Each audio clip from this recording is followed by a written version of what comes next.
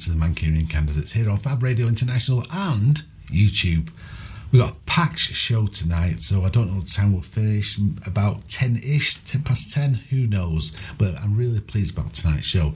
My name's Paul Ripley. And that's easy for him to say, and I'm Mike Royce, and tonight we're going to have a look at a lot of stuff that's going on. If you're watching this show on a regular basis, you will know that we made certain expectations readily available about what would happen with Brexit if you were stupid enough to go with it, and also if certain things didn't go right in the United States. So tonight we are split completely down the middle. We have some fantastic guests on, and we're going to look into what's going wrong in the UK and what has gone wrong in the United States and where we go from here. So I think to open the show, we've got an interview that we conducted earlier with Professor Tudor Rickards, who we wanted to chat about what is going on with the leadership of this country. Yes, I am. Before we start, what a name. Is it slightly Dutch? I have no idea. Well, Tudor obviously is Welsh, and the Rickards is assorted Richards and Rickards and so on. Fantastic. Right, let's get straight to it. Brexit, the Tory government, and we're in a mess. How did we get here? Well, that's what I've been trying to figure out for the last 6 years or so, from the very day of the referendum. And if you look at all the information that's flowed through the media since then, it's obviously an extremely complicated situation.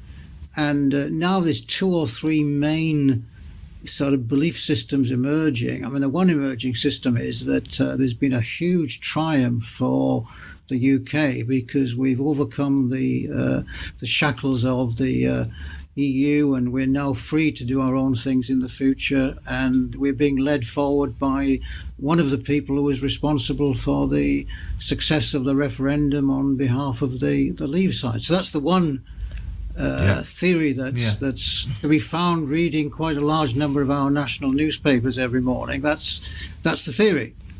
So the second theory is that the original referendum was itself phrased in such a way that it was difficult for people to know what they were voting for. The outcome became known as the will of the people. The will of the people being 52 against 48% of a small proportion of the country, of the electorate that voted. And after that, we've been waiting for an enormous, what I've called the Battle of Brexit, which is going on since the June of 2016, and culminating in, if you remember, the bongs for Brexit in January the 31st of last year. So they're the 2 main theories. So who's correct? Who knows? You can argue that history is going to say which of these lines is going to be correct. But what we can then do is start analysing the information that we do have about particularly the decisions that are being made by the leaders of the various parties. So if we want to put the leaders under the microscope, obviously the starting point now would be Boris, and then go back and have a look at the leadership of Theresa May, and even looking at the leadership of David Cameron, who brought the election about the referendum about in the first place. So that's the sort of leadership playing field, if you like, we have to look at, and it's quite complicated. My thoughts on it, I mean, just recently, and we need to cover how we got here, but my thoughts are that Boris, when he took control, he kicked out people I won't say people with half a brain cell, but kicked out so many people, brought his own people in who was just nodding dogs, really. Who just agreed with him on Brexit. And now we're in a situation where, well, they're struggling, aren't they? Well, there's certainly that way. Well, there's no doubt that there's been an enormous amount of talent that existed in the Conservative Party, and a lot of them gradually drifted away, some before Boris arrived, then afterwards when he didn't want anything to do with them. So in terms of wasting the capital that he might have been able to use in his cabinet, then there's no doubt that he's ended up with people who would normally be considered not really cabinet quality, and I would say not leadership quality. So he's made a bit of a rod for his own back. And it does look as if the main criterion for selection is utter acceptance of everything that Boris and indeed the people who influence Boris wants them to do. So if you go back, that links in with Cummins, of course, and so on. Yeah, that's another story. But it reminds me so much of Trump and his way of doing things, that he brings people around him who will just agree with him, and talent is a side issue. No, that's right. And I mean, there's so many parallels with Trump. There are differences as well, but some of the parallels, the one you've picked out is a particularly clear one, that Trump can't stand anyone commenting in a way that goes against his prior beliefs. And so that really he's a lot more extreme than Boris, of course. But in that sense, I don't think Boris likes to hear bad news. And he certainly doesn't like to promote bad news, which isn't good for a leader, really. His part of the skill is being able to break bad news, not pretend it doesn't exist, you know. Yeah, and bring together a broad church of opinion as well to some workable direction. That's right. With regards to COVID and the coronavirus and the response of the government, we've been commenting on piecemeal issues such as when lockdowns should have started, when certain things should have been brought into play, the ridiculous situation heading into Christmas where it seemed that those few days of relaxation of the rules at Christmas were going to cost way too much in human lives. And do you feel that unfortunately we've got the wrong government in at the wrong time?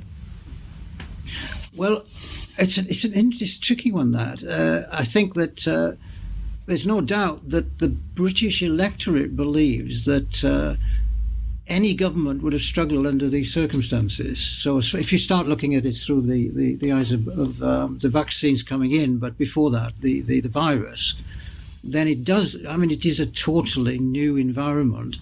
And I think a lot of slack that Boris is getting from the electorate is because people are saying, well, I don't think the other side would have made any difference, really. Now, whether that's true or not, who knows? But I think that's what's going on.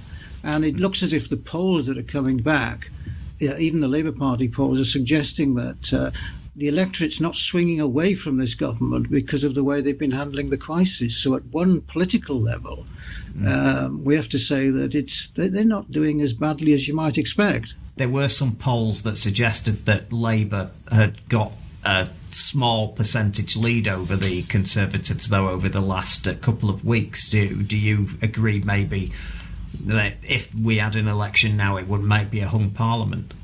No, I don't think so. I mean, it's it does look as if about 40% of the population are rather constantly sticking with the two, and it does look as if Starmer has gradually pulled up, and so the two seem to be running. And with the variation that you get with a single poll, it doesn't be making as much progress as they would have hoped, any more than they hoped the same thing would happen before the last election, if you remember. That they should have been far further ahead than they were. Now, Corbyn got the blame for all that, and again, history's going to decide how this is all falling out. But that was the evidence, is that the Labour Party, or the opposition, if you like, was not making as much progress as should have been in terms of the evidence in front of people.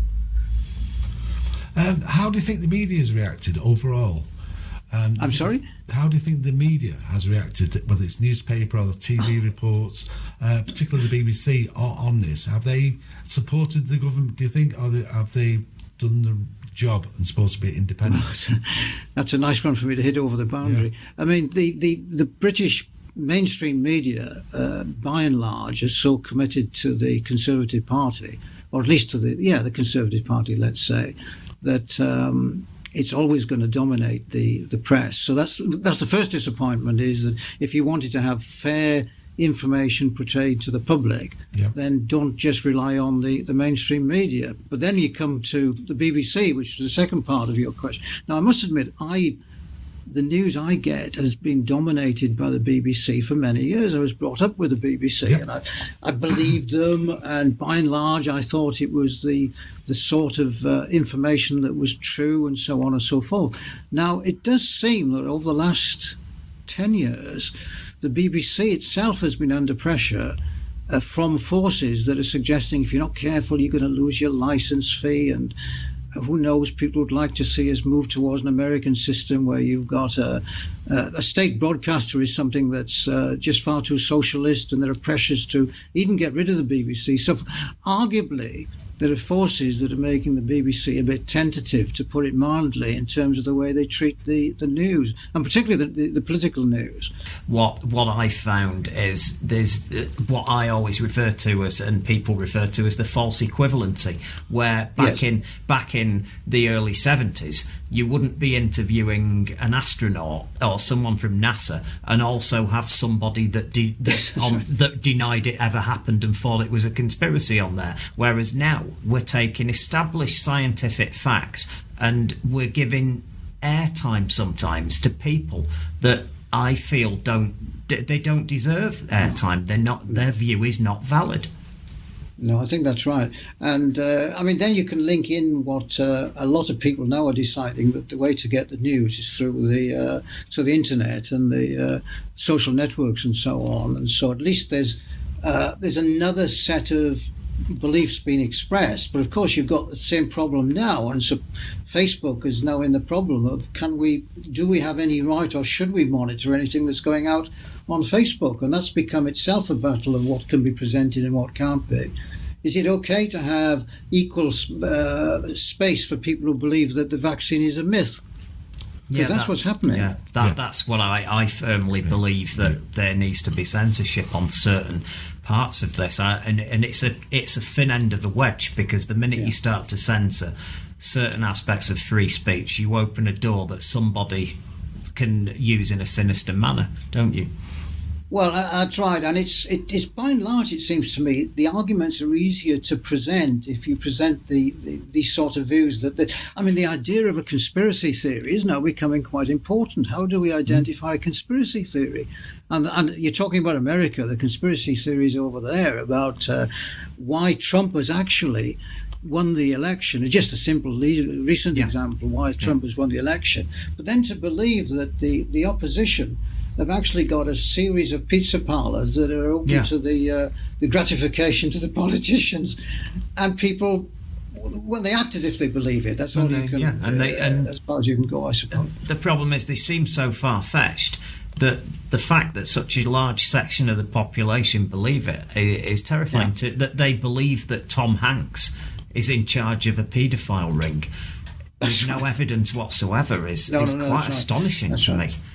Well, I don't understand from day to day what this party is. I mean, I understood when there was the switch to the new right under Thatcher. It made sense. They were hijacking liberal policies and free market policies and going with Hayek and moving away from Keynesianism, and I understood that. And this. They don't sit. 1 minute you have Boris and he's trying to come across as a reasonable one nation conservative, a caring, compassionate conservative, and then the next minute he's wanting to throw open the economy despite the coronavirus, because he seems to be putting a big emphasis on the economy, which brings you right back to Thatcherism. I mean, what is this new Conservative Party? What are its politics? Well, the pieces that are being written about the New Conservatives suggest that they would like to, in a way, the Conservatives are everything except the idea of progressive. So you could call them the non-progressive party. Now, the non-progressive people are writing the leaflets and so on that are suggesting what they would like is to have the traditional old-fashioned, rather you call them the one-party Conservative Party, one party, so that it's almost the Victorian idea of the patrician class that are looking after the people on behalf of the themselves, because they're not able to rule themselves. So you've got the old-fashioned classic conservatism coming through. And I can't remember the paper now, but there was one written by some of the people still in the cabinet some years ago about it that espoused these views, and really they were very, very and I suppose Jacob Rees-Mogg type views rather than this century, or I should say last century views, really. Before you go, though, you've got a book coming out. I have, yes. Tell us about it. Well, it started, I suppose, when I retired from academic life, at the University of Manchester. I've written books, textbooks and things all my life, and I thought I'd try my hand at self-publishing. Oh, yeah. And I was always connected with things to do with creativity, so I thought I'd write crime thrillers as well. So I started writing and self-publishing crime thrillers, which I've written a few.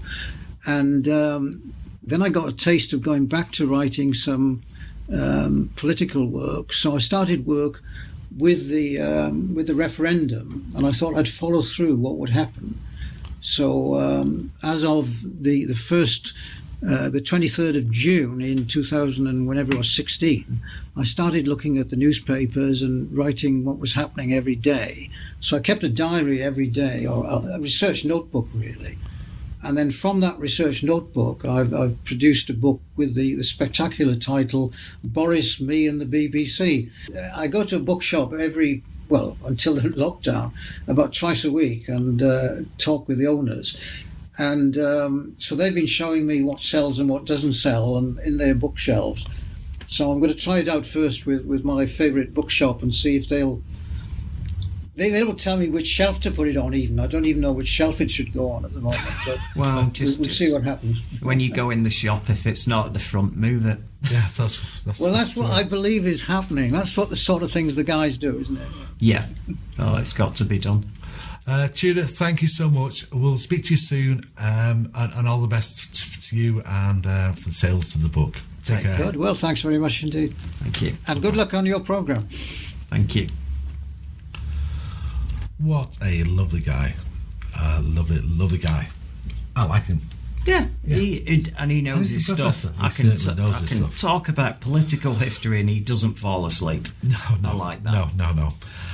Still to come though on the show, we have an amazing story about a company based in Macclesfield here in the northwest of England who spent a lot of money, or want to spend a lot of money on selling their product, which is cheese, to Europe, and it's all changed.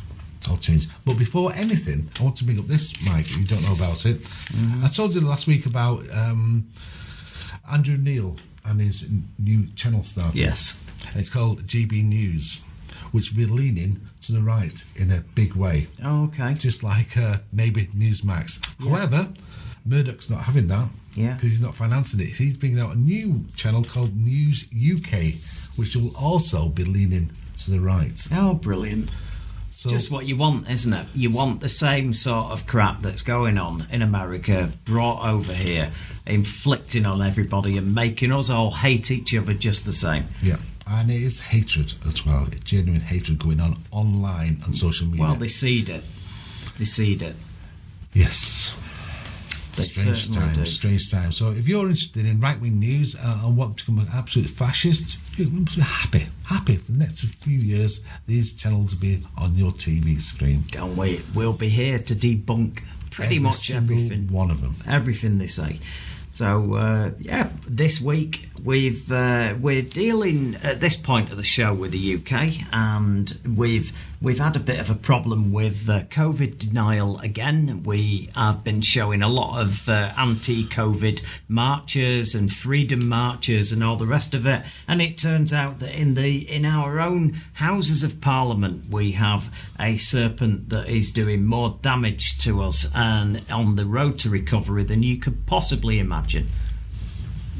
Conservative MP Sir Desmond Swayne in November last year speaking to Save Our Rights UK, a group that's advanced false claims about the COVID vaccine and organised anti-lockdown protests. The topic of discussion, the risk posed by the virus to the NHS. But it seems to be a manageable risk, particularly given the way that figures appear to have been manipulated. We are told that there is a deadly pandemic proceeding at the moment. That is difficult to reconcile. There is no evidence of figures being manipulated, and at the time of this interview, deaths were 14% above the 5-year average, according to the ONS. January the 15th this year, and Sir Desmond is giving another interview. It is my absolute honour and pleasure to be inviting Sir Desmond Sweeney to the High Wire right now. This time it's to Del Bigtree, leader of an anti-vaccination group and former producer for disgraced anti-vax medic Andrew Wakefield, where he's asked about the UK's latest lockdown.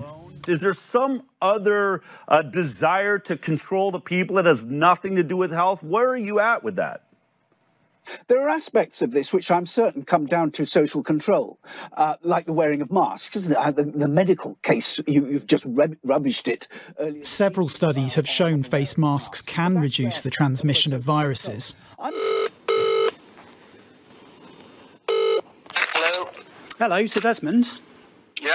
Hello, hi, it's Rob Powell here, calling from Sky News. I'm a political correspondent. Sir Desmond Swayne wasn't available for an on-camera interview, but agreed to this phone call being recorded. On Del Bigtree, did you know who he was before you gave the interview? I've never heard of Del Bigtree. So he was someone that's anti-vaccine and has said that the COVID vaccine could be the greatest scientific blunder in the history of mankind. I state, having a conversation with someone is not in any way associating yourself with his point of view. You're lending the credibility of a member of parliament to some groups which have views which are not backed up by any scientific evidence. Well, the point is this: we're a democracy. We believe in free speech and free expression. But those who track anti-vax content online say Sir Desmond's comments will cost lives. People, of course, have been confused by a new pathogen, a new disease which has emerged. It's caused a lot of concern. And to see a member of parliament feeding off that concern, feeding the beast, so to speak, is incredibly cynical, incredibly damaging, and will cost lives. Sir Desmond Swayne. The former minister in the Commons today, where a valid debate will continue about easing restrictions. But at such a perilous moment in the pandemic, many will question where and how this Tory MP has chosen to have this discussion. Rob Powell, Sky News in Westminster. Quite amazing, And this type of, we vote for these people. Yeah, speak for yourself. Well, many people do, don't they? I don't vote for him. No, but you're supposed to trust your government. You're supposed to trust your MP, your councillor. And it leads down this road, this rabbit hole where... Yeah, we talked before about a new service starting. Well, if he was in America, he'd be part of QAnon. Yeah, he'd be selling stories of underground pizza parlours that have got little rooms with kids that are held prisoner for paedophiles that are all part of the Democratic Party. Which is the thing, the whole conspiracy world, they always jump on these things. Well, they always end up at paedophiles. Don't they? Do you not remember here? Israel. It carries on. There's certain things that it's always the same. Always the same. We don't trust this. We don't trust that. And it comes to a point is when will we be able to know who's telling the truth? When we'll have a news service or a media outlet which is just telling. When will MP? When can you trust an MP again? Well, the problem is you can trust certain people. You've got to. It's part of who do you trust? It's part of the process. Like who? It's part of the process. Like who do you trust now? There's plenty of people. Do you trust the BBC News? Yeah, I do. You do? You still do? Yeah, comparatively, yeah. It's all comparative. You go online and you see stuff on Twitter, you see stuff on Facebook. You can't believe it. You can't believe it at all unless it's come from a source that you trust. You've got to decide yourself who you trust. The head of our government, the head of the UK, Boris said there'll be frictionless trade between us and Europe. Yeah. And he said that not too long ago. Yeah. Frictionless. Be fine. Yeah, absolutely he did. Do we trust him again? Well, I never trusted him to begin with. There's a few messages that came through. One of them's from Eddie over in Ireland. He's saying about you cannot. I mean, I don't know where Northern Ireland lies really. Is it part of the EU or is it part of the UK? It's a weird situation. But if you should send a plant to someone in Northern Ireland, it won't be admitted from the UK because they won't allow the soil to come in the country. Yeah. Well, it's similar to what happens in Australia. Anyone who's watching all these border shows where they're very careful about people contaminating their ecosystem. But we were supposed to be going to doing a deal where our standards are at such a level that it doesn't matter. No, probably higher than the EU. That was bullshit, and everybody knew it. Everybody on the right side of the equation knew what was going on with Brexit. They knew the whole thing. The only people, a load of racists voted for it and brought it in and managed to get it over the finish line because there were just enough gullible people that believed that maybe it was better being off away from Europe and that you could get the empire back and do all the rest of it. It's just the way it is. It's amazing. I think about that as well. They were so concerned about our borders, about not letting anyone in. Yeah. Well, they're so concerned about that. No foreigners coming in. They opened them up when the COVID happened. Yeah, no, yeah. Fly in anywhere you want, just fly into this country. Fly into this country, That's no the problem. Isn't it? And the other day, it was quite amazing. I watched about how Brazil has been blocked. So I thought, it's blocked, so therefore Southern America and be okay. On news, is at the airport. Where did you just come from? Oh, Brazil. The following day, it's not blocked at all. No. What's going on? I mean, who do you trust anymore? Who do you trust? Strange times. Hopefully in the next few minutes, according to our guy, we should have Simon from the Cheshire Cheese Company on, but he's shaking his head, so it's not the case. But MasterCard have...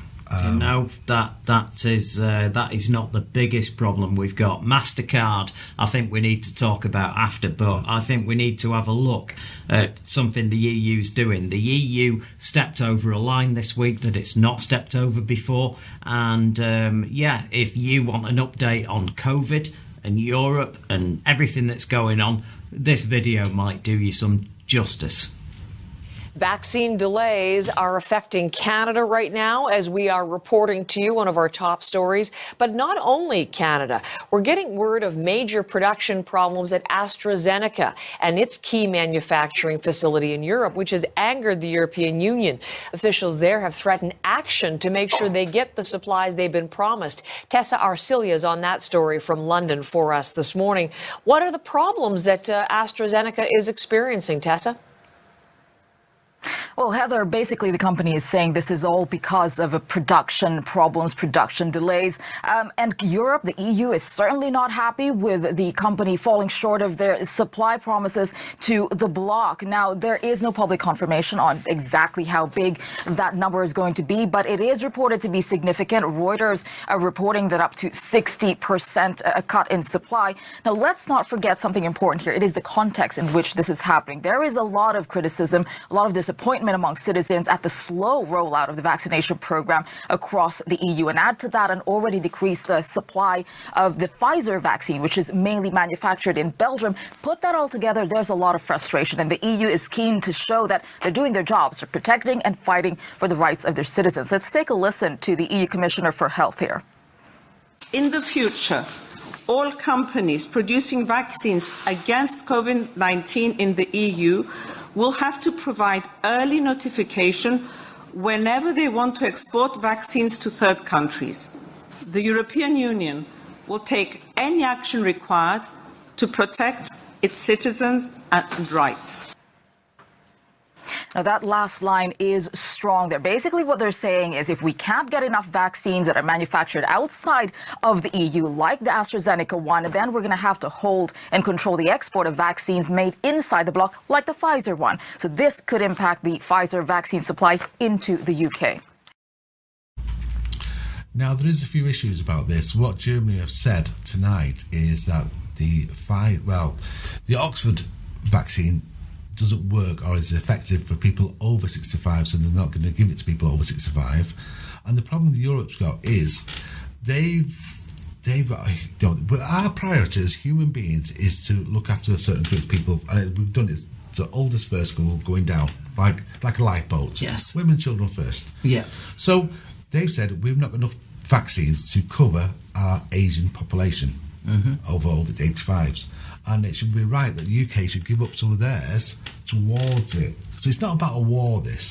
No, it's not. It's about supporting humanity. Yeah, of course it is. But here's the thing: they signed an agreement. We signed an agreement, and at the end of the day, I'm massively on the side of Europe. I think we've actually treated these European countries despicably, and I understand from day one. I've been talking about this show on this show for years about how France didn't trust us. We got vetoed from Europe. We got in, and then after years and years, from the minute we got in Europe, we were moaning and complaining about being part of it.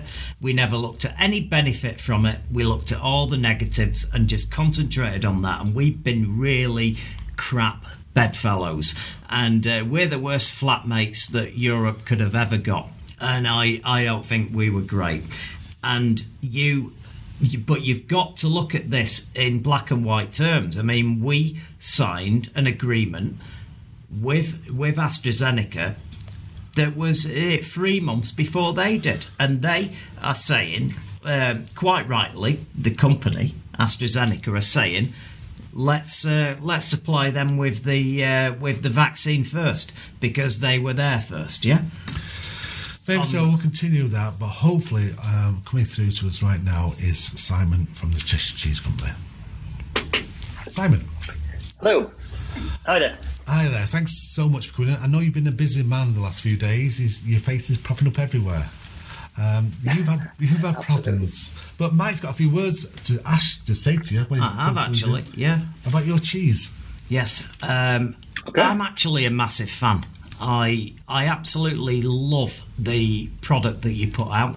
I've been having your cheese for years. I've had the Black Bob, the sticky toffee. Your jerk cheese has been incredible, but possibly my favourite cheese ever is the Al Gringo, which the chili, lime and tequila cheddar. I think it's brilliant, that cheese. So I'm on your side on this all the way. Excellent. Yeah. This is quite a popular one there. Not Black Bob is the all-time favourite, closely followed by caramelised onion rioja. So yeah, it's and we have grown a massive fan base, not just the UK, but we'd started to grow one in the EU, which is obviously the problems that we're having. Yeah. Can you explain to people who may have not picked up on this story what happened to you and the background to it, really? Yeah, sure. We were from this year, from the beginning of the new year, we came back with high hopes and great plans, and we started shipping to the EU. Our consumer parcels, this is from the online orders there, because we have three sections to the build. A wholesale division, so we ship big container loads and pallets of cheese to various countries, including the EU and Canada, America. But we also have an online business, which is our consumer sales. So you buy your cheese online, 20, 30 quid, we ship it off directly to your country. So we started sending our parcels off as normal, as we had been doing for several years before, and 100% of them came back again. So the problem was that we couldn't find out exactly why they were coming back, and DHL, our couriers, they were struggling as well. They were saying, well, it must be teething problems, it must be paperwork, it must be invoices, and it took quite a painful 2 weeks until sort of the 18th of January before it became apparent what that actually was, what the problem was. The problem is that new regulations have come in for shipping what everybody in this industry believed was for wholesale.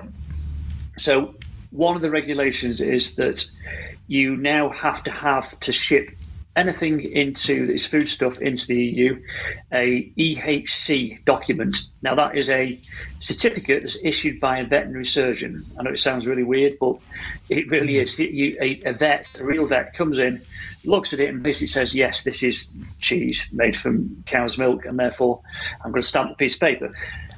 For the cost for doing that is £180 per consignment. Okay. So it's not something you can...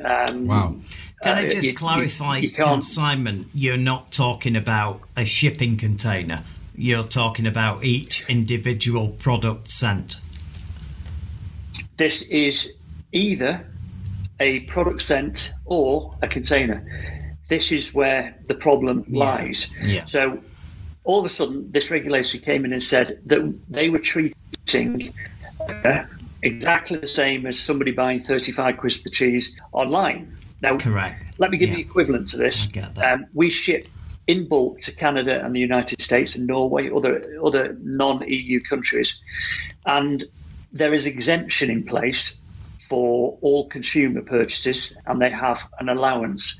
So you can buy in Canada and America the cheese online, and you don't need an EHC certificate with it, obviously, because we wouldn't be shipping there if we did. So what seems to have happened is somewhere, who knows where, at some point, either it's a fast one by the EU or an oversight by the UK, it has meant that we've had to stop completely selling our online sale products over to the EU, and there's just no way around this. There isn't a side door shortcut. It's it. That's it. It's end at the moment. So you were going to expand your company, and the way I see it, you asked for advice on this, and they said, well, you should produce a fulfillment centre in France or in the EU. Well, first of all, it was exceptionally difficult trying to find or get any help or any information. So I'm also the director of the Hearties and Creamery in Derbyshire. So we're the smallest Stilton maker in the world, but the finest Stilton makers, we would say as well. Sure. So I contacted Sarah Dean's MP. She is the Matlock MP that covers Matt there. I also contacted David Rutley, who is my local MP in Macclesfield. And David and Sarah eventually got back to me. They were as surprised as I was that we couldn't get anything through. Now, again, they couldn't actually shed any light into this. It was up to DHL in the end. DHL on the 18th of January, they sent me over a list and said, we know why this is. And here's a list of the 26 countries. And next to it was animal foodstuffs are disallowed from Germany. All meat, cow's milk, seafood, fish, banned from, etc., etc. Each country had a slightly different variation, but the bottom line was you couldn't ship anything that's got foodstuffs in. So they again reported back to them, and the hardest thing really was actually making people can believe me that this was a real thing and had actually happened. They had completely and utterly missed the fact that no food producer can now ship directly to the EU. This is amazing. Isn't well, we've had on this show for the last from the minute the referendum came up, we were talking about the downside of this possibly being way worse than anything you could possibly get, and we've been not campaigning, but certainly we've been on the side of not doing this insanity, and this sounds like an absolute nightmare. What do you think, if you don't mind me asking, because I'm a person that also runs a company based in Manchester. I understand how difficult you've had this year with COVID and stuff, and you should have been doing all right out of that side of it, the exports. Maybe that could have compensated. And how much damage has this done to you? Well, I mean, there was two things really one, it's exceptionally disappointing because we had a fantastic year last year. We decided, I'm a positive person, I run a positive company, and therefore we decided 2 years ago that we would actually we're going to make a go of this there. We then got the multilingual versions of our website created, so we got the French and the German versions on there. We invested heavily in marketing last year as well, and our actually whole online business grew by 400%. A lot of that was obviously because because we had obviously people shifting to online, but we'd also actually grown the EU market because we thought, well, let's have a running start at this one. Let's give ourselves a good chance. Let's really push it. So when we go into the alleged sunny uplands and promised world we were all told we're going to have, we had a fighting chance. We'd be a bit ahead of the game. So nobody could ever, moaning, moping, or not positive about the future. So the other thing we realised, because we had such substantial growth last year, was we'd outgrown our current warehouse and fulfillment. So myself and my fellow directors said, well, let's pool our pensions here and let's build a bigger fulfillment centre opposite where we are now. So we've got the planning permission in Macclesfield. That's all done. Yeah. So around about £1 million by the time it's built to actually build this place, because we thought, well, we've got another £180,000 of the business, and we expect that to be 250,000 growth by next year from the EU alone. Sure. We became thought, well, that it's not really that much of a gamble there. Good contribution. So to sort of slapped around the face a bit with the start realisation, and it was me forwarding to the trade bodies as well, NFU, to DEFRA, would you believe, the government, and the MPs. Here's the list. I think this is what's happening there. And it was really hard to make them sort of switch the light on and go, actually, well, it looks like it is. So I ended up a few days later again after that. Finally, DEFRA rang me, and a representative was obviously sympathetic, but said, I'm afraid there doesn't seem to be a quick fix to this one. It's we don't know what's gone on or why, but and I said, well, one of my only options could be to open up in the EU a distribution centre, because I can't see a way around this. To which I was told, well, to be honest with you, that has to be your only option, because quite genuinely, there isn't any other option. It sounds absolutely awful. I mean, if you were to, if you could speak to people now who were watching this show, who, they were sceptical one way or the other about Project Fear, about the real repercussions of doing business if you don't get this deal correct. What would you say if they're still saying, this is just an isolated incident and maybe this deal is okay and this is just one of those things? I mean, I think as it stands at the moment there, I think what we need is a united front of basically UK consumers here to actually do what I've done, make as much noise as possible to actually try and get myself heard. Yes. And interestingly, only today, I passed the message over to Sarah Deans and said that last night via email, and David Rutland said, look, here's an update for you. I've done 50 plus interviews up to now, not just with TV, radio and news in the United Kingdom, but all over the world. I mean, I've got another 15 booked in already as well for the next few days, including Saturday. Yeah. This is, I've got an interview after this with South Korean radio at 10:40. Okay. We've got Chinese state television coming down on Monday, German national TV coming up on Saturday, ZDF television. So this is actually... This is global, this. I mean, good for you. Really what it is, there's great interest in this from all over the world, because they want to know what's gone wrong as well, I think, really. This is the reality. You're giving them the reality, and fair play to you. You've done it well. Simon, who do you actually blame for this? Who do you, if you could, I mean, it's a hard one to say, I know, but does it lie on Boris's front door? I tell you, I think it is the government's fault and my theory on this is it's all to do with the non-alignment with EU food standards in October 2020. So I don't know if you remember, there was a battle over the agriculture bill. It was, yeah. And in October 2020, it went to the Lords. It was rejected. They said, you're not lowering our food standards. Yeah. It went back to the House, and then Boris Johnson used his whip and majority to make amendments to the bill that allowed the bill to pass and gave the UK government the right to lower standards. Now, my understanding was that his big dream was that Donald Trump would get another turn and we would have a fantastic US trade deal for food. The only way that could possibly happen is by Britain reducing its own food standards. This is food standards we helped to put in place and have been using since 2002.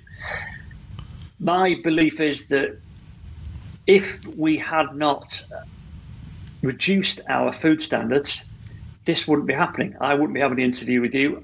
All the fishermen would still be actually able to get their catch over there. Our exports of all our food producers, because I'll tell you what, we have shipped wholesale in the last week. It's an absolute nightmare. Where it should take 10 minutes, it took nearly 3 hours, and there is no help to actually work out what's going on. So, I think the government is to blame in the fact that they jumped the gun.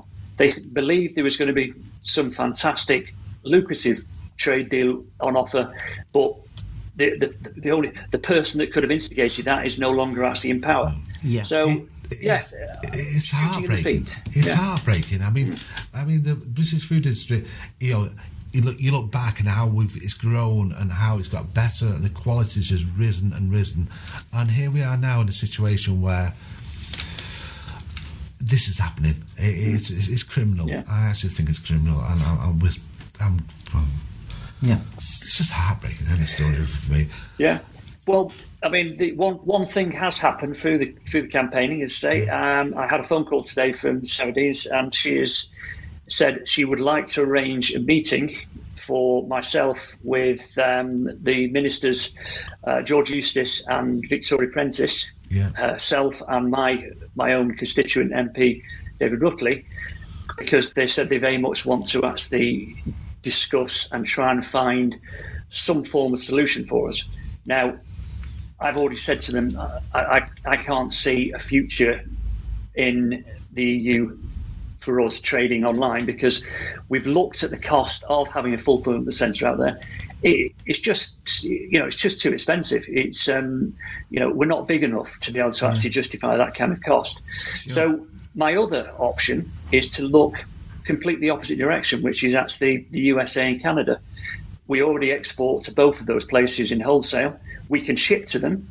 The only slight obstacle is that it is more expensive to ship online parcels to Canada and the US. We have to use a 2-day service. It's an average about £20 per parcel.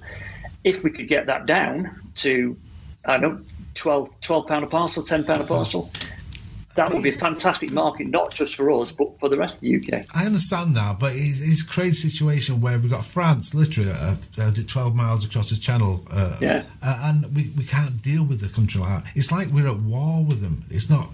I mean, I read the other day maybe trade wars coming from the EU towards us, and I'm just lost with the whole situation. And it's not about politics, really. This is. It's about it's not about who you vote for. If you Remain, I presume you was a Remainer, by the way. Yes, I was Remain. I fully accepted the democratic vote, as we should all accept democracy. Yeah. And as you know, nobody could accuse me of moping about it, feeling sorry for myself, because I wouldn't have invested in the way I did with multi-language and also lots of marketing and increasing that EU customer base. So it was a positive response to the situation.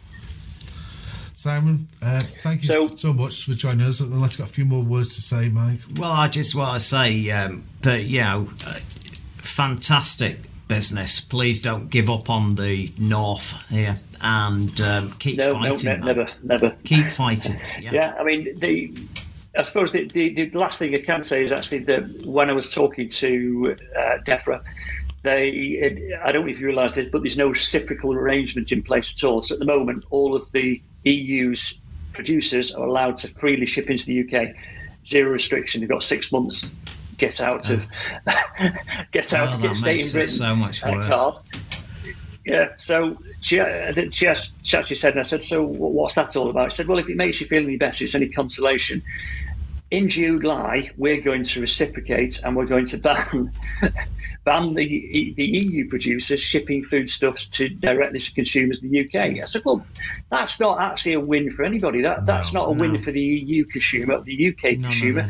It just reduces our freedom of choice. That is a tit-for-tat political battle, which we should be not involved with for a start. They want to have a little bicker and then leave the consumers out of it. Yeah. I think it just needs some adults in charge, really, because I'm just lost. It would be nice, wouldn't it? Yeah, it'd be good. Yeah, Simon, please, we'll keep in contact with you. It's okay, and to see how long your battle goes on for and how it turns out. Thank you. Thank you very much. And thank you for coming on, Simon. Yeah, wonderful. You take care. My pleasure. Always my pleasure. Thank you. Take care. Bye-bye. Bye-bye. Simon Spurrell from Cheshire Cheese Company, and what a guy he is. I like his attitude, his positive attitude, which he's pushing there. Yeah, he voted for an outcome he didn't get and then tried to make the best out of it, went all the way down to the wire, cooperated with the situation, and he's got absolutely shafted. And that's an amazing situation there, which is the news that we're going to fight back against them. Now, what will Denmark do in bacon? Yeah. Will the prices here rise to a level where people can't afford food anymore? It's irrelevant. Yeah, we're going to all that's be. What we're talking about, aren't we? We're on the losing end of this. We import so much from Holland, in particular, and France. Vegetables. I mean, are they going to be like £180 charge on all these types of stuff coming over here? We are on the losing end. Will of Lidl this. come the same price as Waitrose? But I've just got to say now, this situation with Europe is going to continue to get worse, and we've actually found out about something that's going to be happening with a major credit card provider.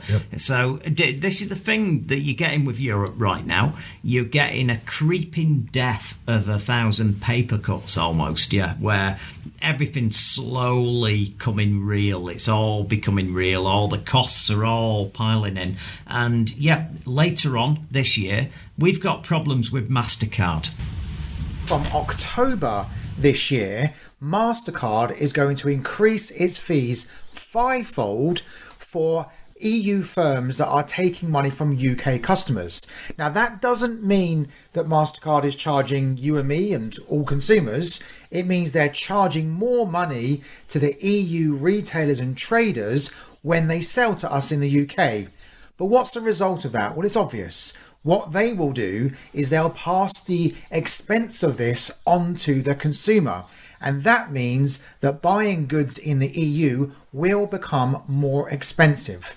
Obvious this was going to happen. Now we're seeing it really is going to happen. This is going to happen from October.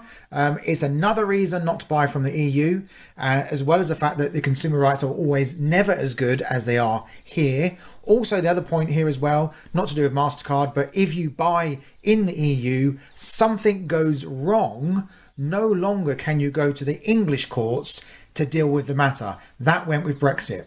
Now, MasterCard have given a statement about this.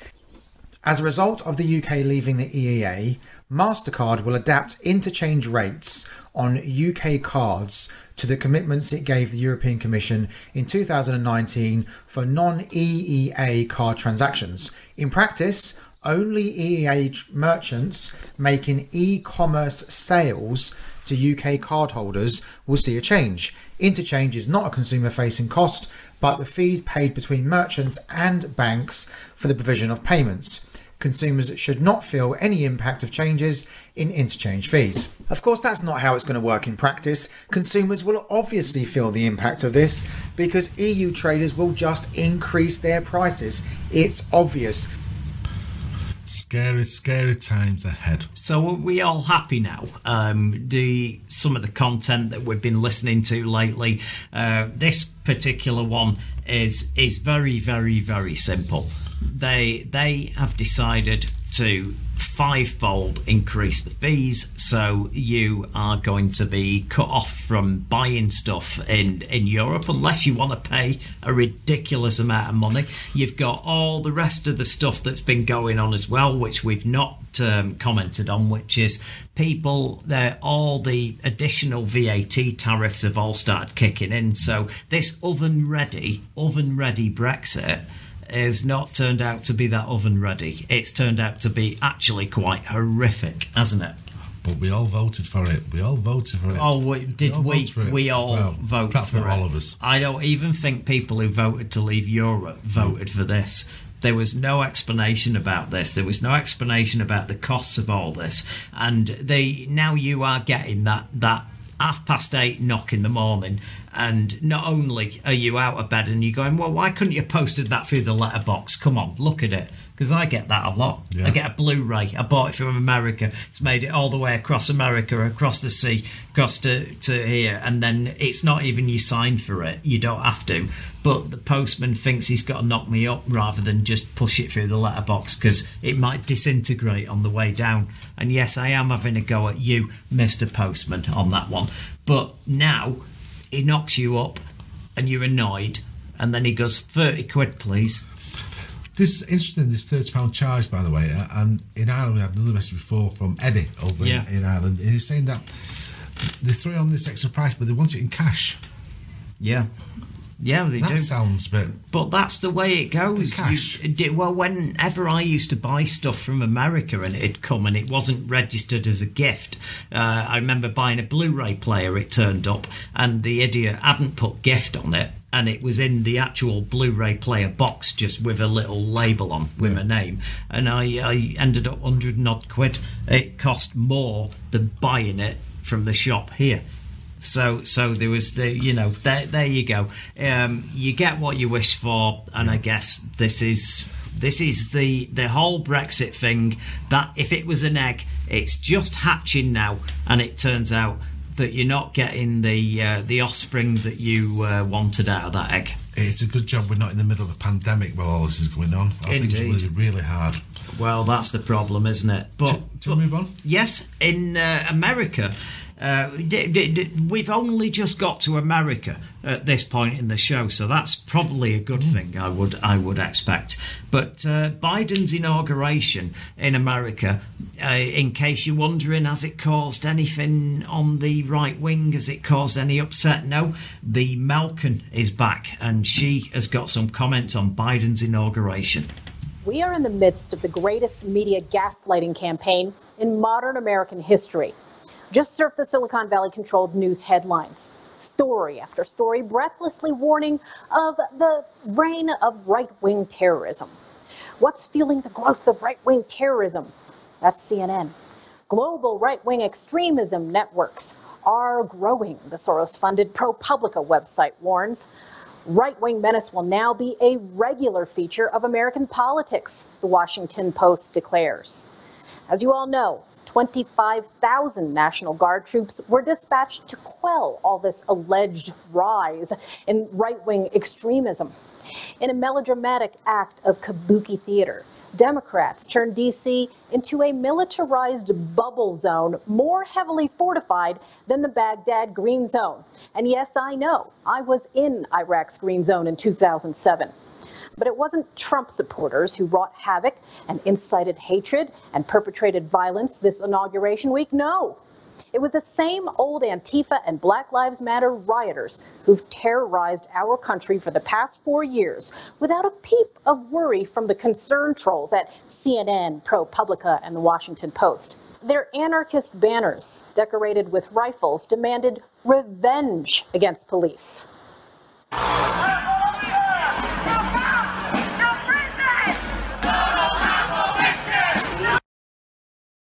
In Seattle, the Antifa stormtroopers, yes, that's what they are, also took to the streets, smashing, trashing, looting, and burning everything in sight, including the iconic original Starbucks downtown.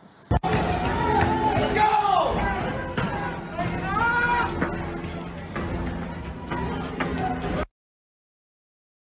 The rioters targeted police, federal courthouse workers and federal ICE agents. They tossed rocks at journalists, they shut down traffic, and they rampaged the streets with impunity as usual. We made sure we kept our distance because this group was so volatile and unpredictable. I mean, just look at how they smashed up this federal courthouse. Now, there were only about 50 or 60 of them, but for a short time, they seemed to have the run of the city. Vandals spent extra time at this building where Immigration and Customs Enforcement, or ICE, has one of its offices. On the street out front, they burned a flag and littered the roadway with newspaper racks, rental bicycles, and construction barricades to disrupt traffic as people headed through downtown Seattle during the evening commute. So where are all the Democrat leaders who suddenly discovered this newfound respect for police and the troops after the January 6th protest in D.C.? Oh, and where are all the FBI billboards seeking information on the Black Bloc insurrectionists? In every city now across the heartland, the FBI is hunting down every last Trump supporter who showed up at the Capitol on January 6th. The feds are urging Americans to snitch on conservatives in the name of public safety and national security. The FBI out of Albany expects more arrests in the region and is asking for local leads using a billboard along I-690, one of thousands of similar billboards up across the country. A new digital billboard in southern Indiana is encouraging people to report tips about the deadly Capitol riot last week. It sits off I-265. The FBI has already opened hundreds of criminal cases into what sparked a large group to storm the Capitol while Congress was certifying the Electoral College votes. Federal investigators have been using social media to post pictures of people who were allegedly involved as they try to find more information about those responsible. Thousands of those billboards. The FBI praised the private outdoor advertisers for their swift cooperation. The outdoor advertisers' willingness to assist in bringing these criminals to justice, as well as the speed in which they are able to publicize crucial public safety information, is a credit to those organizations. Of course, none of those companies would dare to partner with the feds to hunt down violent Antifa and Black Lives Matter militants, lest they be doxxed, deplatformed, and destroyed by the true menaces to American society. The true menaces to American society. Well, what you've got to realise here is she's the true menace to American society, and what you, Paul, we're talking about with a news channel. GB News and News UK, that could be, well, they call it Newsweek over in the States. Who would it be? Who would it be? Lies and lies. I'm going to throw a person out now that could be a presenter on one of these. Go on. Katie Hopkins. She could well be a presenter on one of these. And that's who you'd end up with on TV, mainstream, no escape, and also be on a platform where you think that you've actually got to listen to this stupid and obviously, Mr. Farage. Of course, he'd be on it as well, and this is what you'd end up with. So you've had that response there, but Trump has not gone away, and Trump has actually decided that now is the time to open his office of operations and get on with what he's got planned. And new this morning, former President Donald Trump's office has announced the formation of the Office of the Former President. The release sent to us said the office will handle Trump's correspondence, public statements, appearances, and official activities to, quote, advance the interests of the United States and to carry on the agenda of the Trump administration through advocacy, organizing, and public activism, end quote. The statement ended saying President Trump will always and forever be a champion for the American people, end quote. So the champion of the American people has got his office. Yep. And he's ready. He's ready to go. He's ready to go for his 2024 run. There's talk about another party. Is he still going to be part of the Republicans? There was a party formed this week called the Patriots. Yep. And they formed it. And it was all the people that were, a lot of people that were involved in the Capitol riots. They formed the Patriots and then got in touch with Donald Trump and his people and went, we formed this party for you, and wanted him to assume the head of it. Yeah. And he said no. So far? No, he said no because he's still got the Republican Party. Why would you have that? Why would you take over something like that? It's the same as when Momentum took over Labour. Why didn't they run as Momentum? Well, no, Labour's a brand. They had that, the same as all these other people. We shall see. I think there's still something left in that. If it goes all wrong at some stage, he will jump on it. You never know.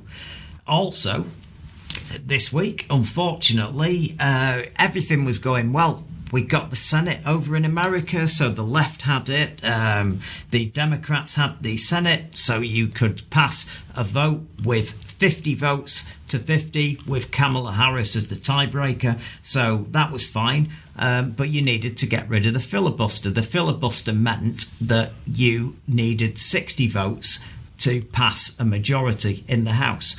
And that was a problem. So they wanted to get rid of the filibuster and then go to a situation where a majority vote that they've got 50 votes to 50, and they've also got the vice president to break. And it is a situation that happened last year. Over the last few years, it's happened the other way round.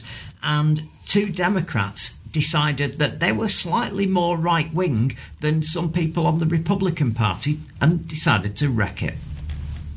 Progressives are urging Senate Democrats to do away with the legislative filibuster, which of course indicates that the Senate would need 60 votes in order to pass most legislation, especially sweeping legislation that Biden wants to pass as part of his presidential agenda.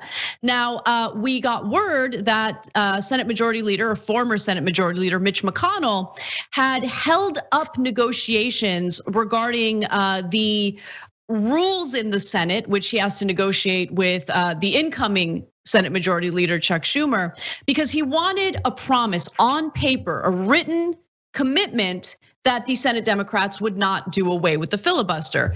Senator Schumer said, no, I am not committing to that. We want to be able to have that option on the table. Well, we just found out that Mitch McConnell has decided to agree. Okay, that's fine. We have the power sharing rules in place. Let's sign off on this. Let's get the process going. And people were wondering why the change of heart? Well, it turns out that there are two Democratic lawmakers, conservative Democrats, Joe Manchin and Kyrsten Sinema, who have committed to voting no on doing away with the filibuster. And so I'm going to go to their quotes right now, including one spokesperson for Senator Sinema, who says that the senator is not open to changing her mind about eliminating the filibuster. So she's not even open to that discussion. She wants to maintain the filibuster, which, by the way, makes it abundantly clear that the policies that the Democratic Party want to pass will be impossible to pass because they are not going to get enough Republican senators to sign on with them. They will serve as obstructionists. And Kyrsten Sinema, a right-wing Democrat, has decided to side with them. Fantastic. Same with Joe Manchin.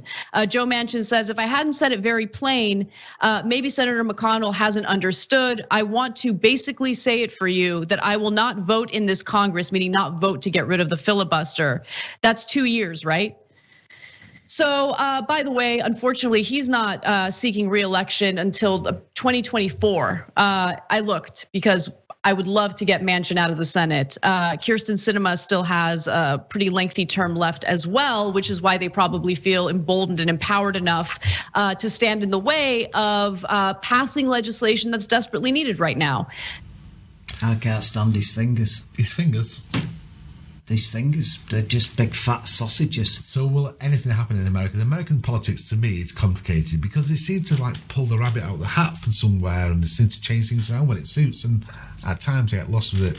But we're going to finish the show tonight with a friend of yours in the States, aren't we? Oh, indeed, yeah. You've got a situation where the most unlikeliest of things became a focal point during the last few days. At the inauguration, you might think that people were looking at what the First Lady was wearing, which she had a wonderful pair of pale powder blue gloves that matched her coat.